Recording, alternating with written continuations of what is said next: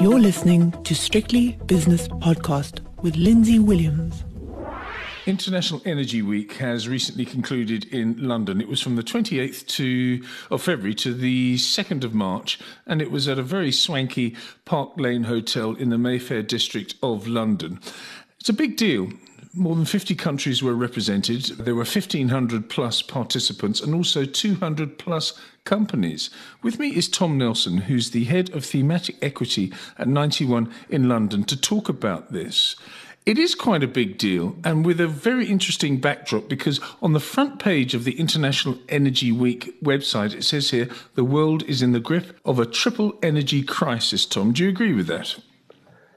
Well, I think the first comment to make, Lindsay, is that it's interesting in itself that this event, which hitherto has been known as International Petroleum Week, has been rebranded as International Energy Week in much the same way as many of the big oil and gas companies have, if you like, repositioned or rebranded themselves as energy companies. So there's a clear look through there to what the industry sees, if you like, as its future and its role within society.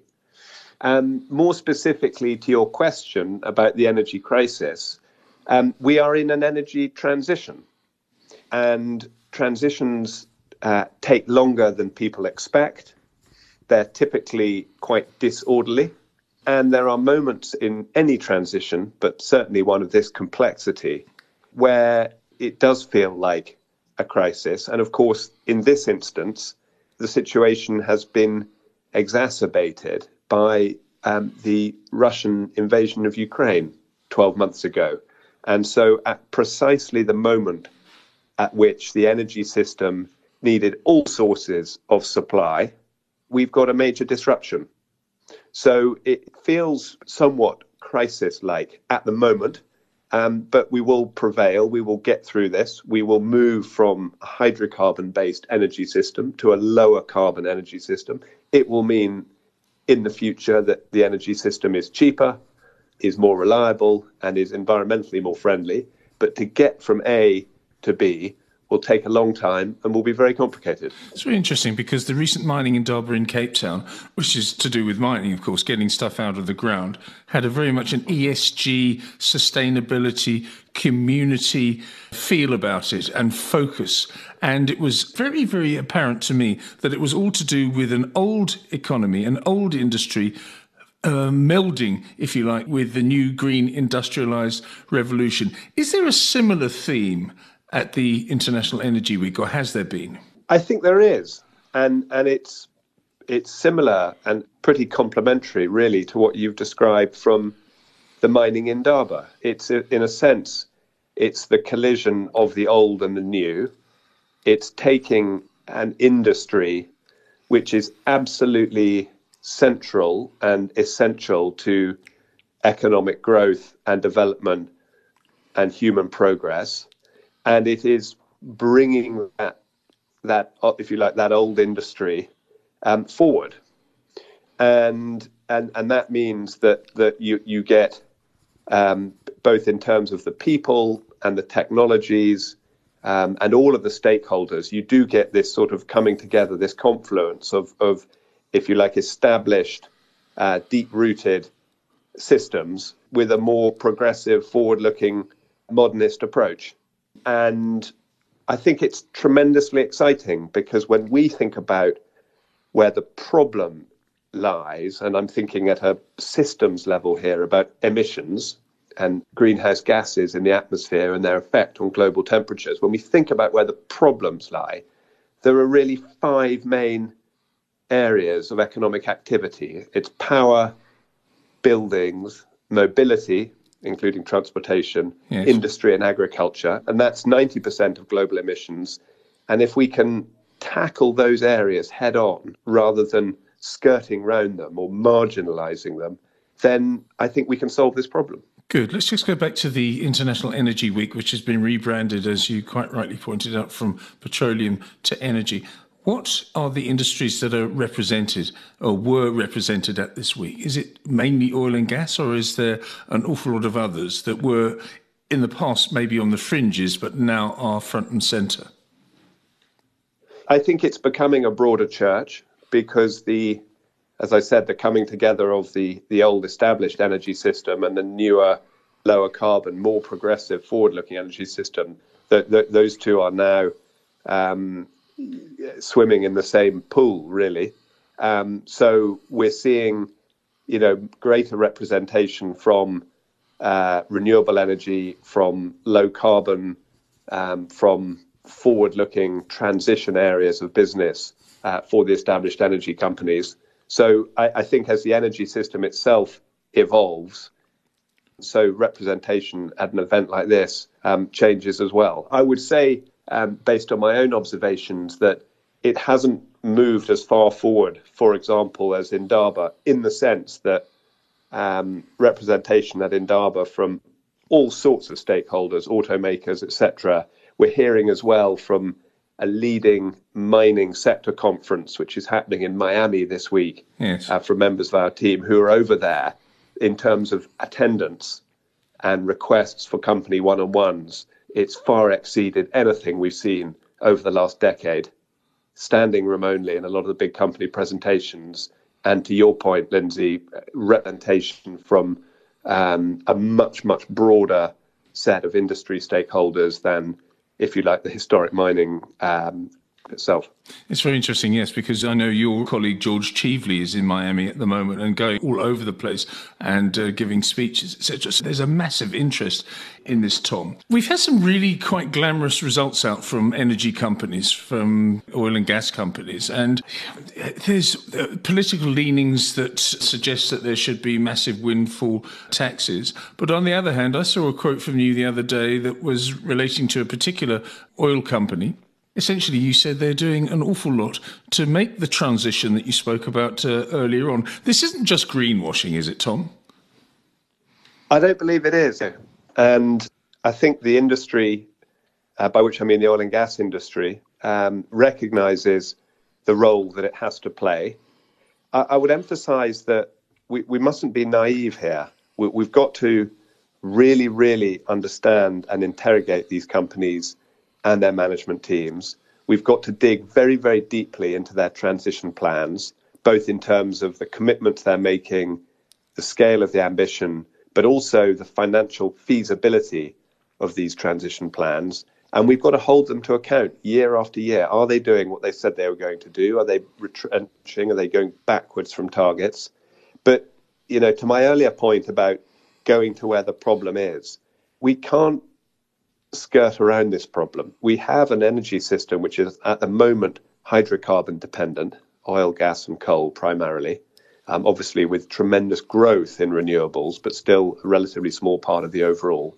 And we have to change that energy system. And to change that energy system, we've got to change the central protagonists, both at a company and at a sovereign level. So, no, I don't think it's greenwashing, but we must carry on exerting pressure on these companies and indeed at a sovereign level for companies and countries to do more and faster.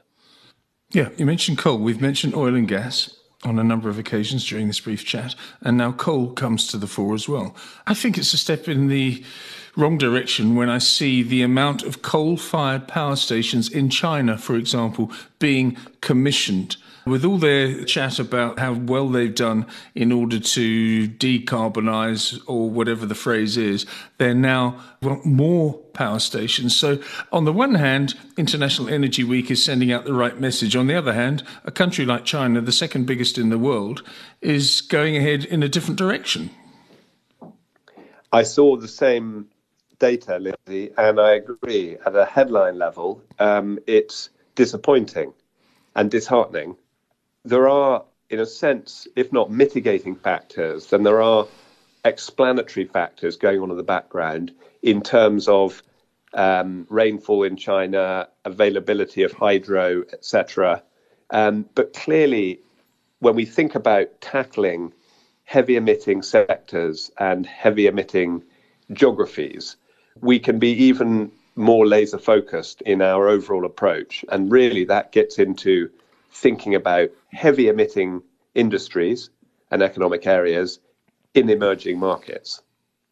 And that's an area where we as an organization are putting a lot of time and thought. It's in a sense, it's where the battle will be won and lost, because if you look at the projection for where emissions are going to come from over the next 30 years out to 2050, it's an emerging market story. And so it doesn't in any way mean that here in the UK or in Europe or in the US or in other geographies that we should simply sort of stop and not carry on what we're trying to do. Quite the opposite. But as I say, the volume of emissions growth is overwhelmingly emerging market focused going forward. And that's where we've got to find a way to crack the problem. It's like a tobacco company, for example. Emerging markets are their growth markets at the moment. And as you quite rightly say, this is very similar to what's happening with energy companies. How difficult is it going to be, and how long will it take for energy companies to make the transition that is so important? Otherwise, they will alienate long-term investors.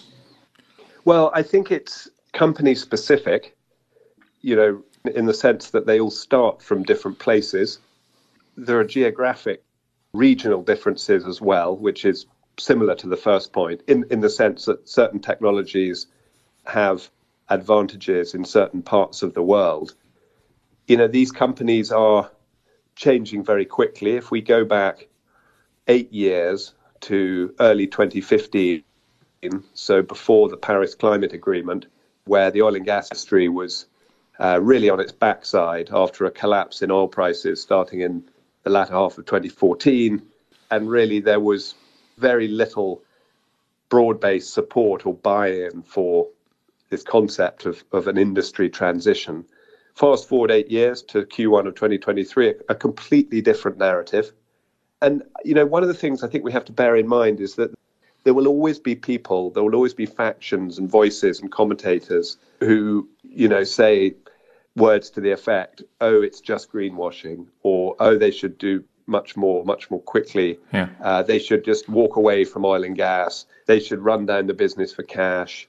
They should just give it all out as dividends, all these sorts of things. But to come back to the earlier point we discussed around Russia and the energy crisis, as has been outlined at International Energy Week, we're not in a position at the moment to walk away from the oil and gas industry.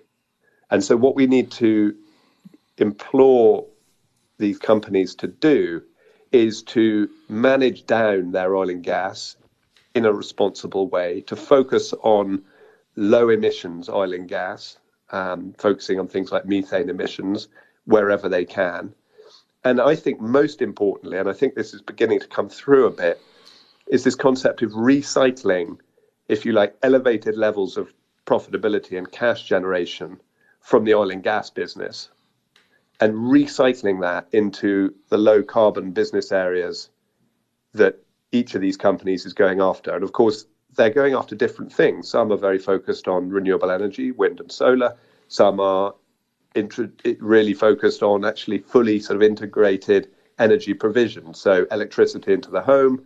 Some are focused on hydrogen, some are focused on carbon capture, et cetera, et cetera. So no two companies have got the same transition plan, but that I think should be seen as at the heart of it all. It's taking cash flows and profit from the legacy business and reallocating them in this forward-looking business. And that's why when we hear criticism and objection to oil and gas and energy businesses making, high profits and high levels of cash, I find it a little strange, because in a sense we should want these businesses to generate a lot of cash, provided they're reallocating it in the right areas. And that part of the conversation seems to have broken down.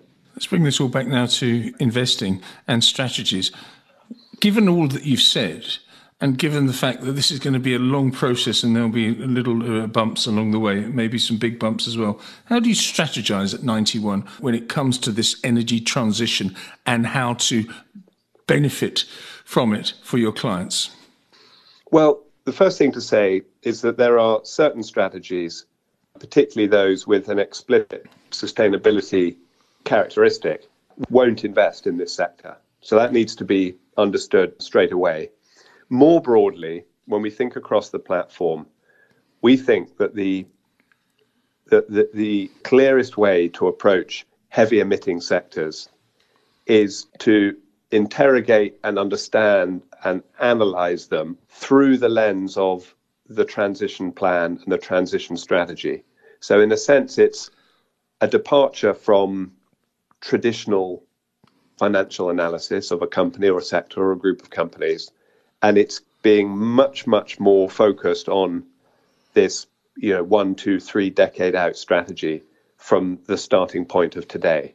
So we think as an organization that tackling the heavy emitters, including the energy system, stands actually to deliver very, very attractive long-term investment returns, primarily because you start from a depressed initial valuation. And at the same time, if we can fix these industries or play our part in fixing these industries, there is a demonstrable and potentially very attractive real world impact as well. So in a sense, it's a part of the market that people have really struggled with, particularly since the Paris Agreement. I think, frankly, it's a part of the market that a lot of people ignored up until 2020 and 2021 because it was underperforming quite substantially and people could afford to ignore it. It's now back in centre field because it's performing strongly. And I think people are beginning to question the legitimacy of the idea that you can just ignore all this stuff because it looks dirty. We've got to roll our sleeves up, get stuck into it. And we think in so doing, you can generate really attractive returns and make a real world difference. Very good. What a lovely way to end. Tom, that was a fascinating chat. Thank you very much for your time. Tom Nelson is head of Thematic Equity at 91 in London. The views and opinions expressed in these podcasts are those of Lindsay Williams and various contributors and do not reflect the policy, position or opinion of any other agency, organisation, employer or company associated with strictlybusinesspodcast.com. Assumptions made on the analyses are not reflective of the position of any other entity other than the speaker or the author. And since we are critically thinking human beings, these views are always subject to change, revision and rethinking at any time. Please do not hold us to them in perpetuity.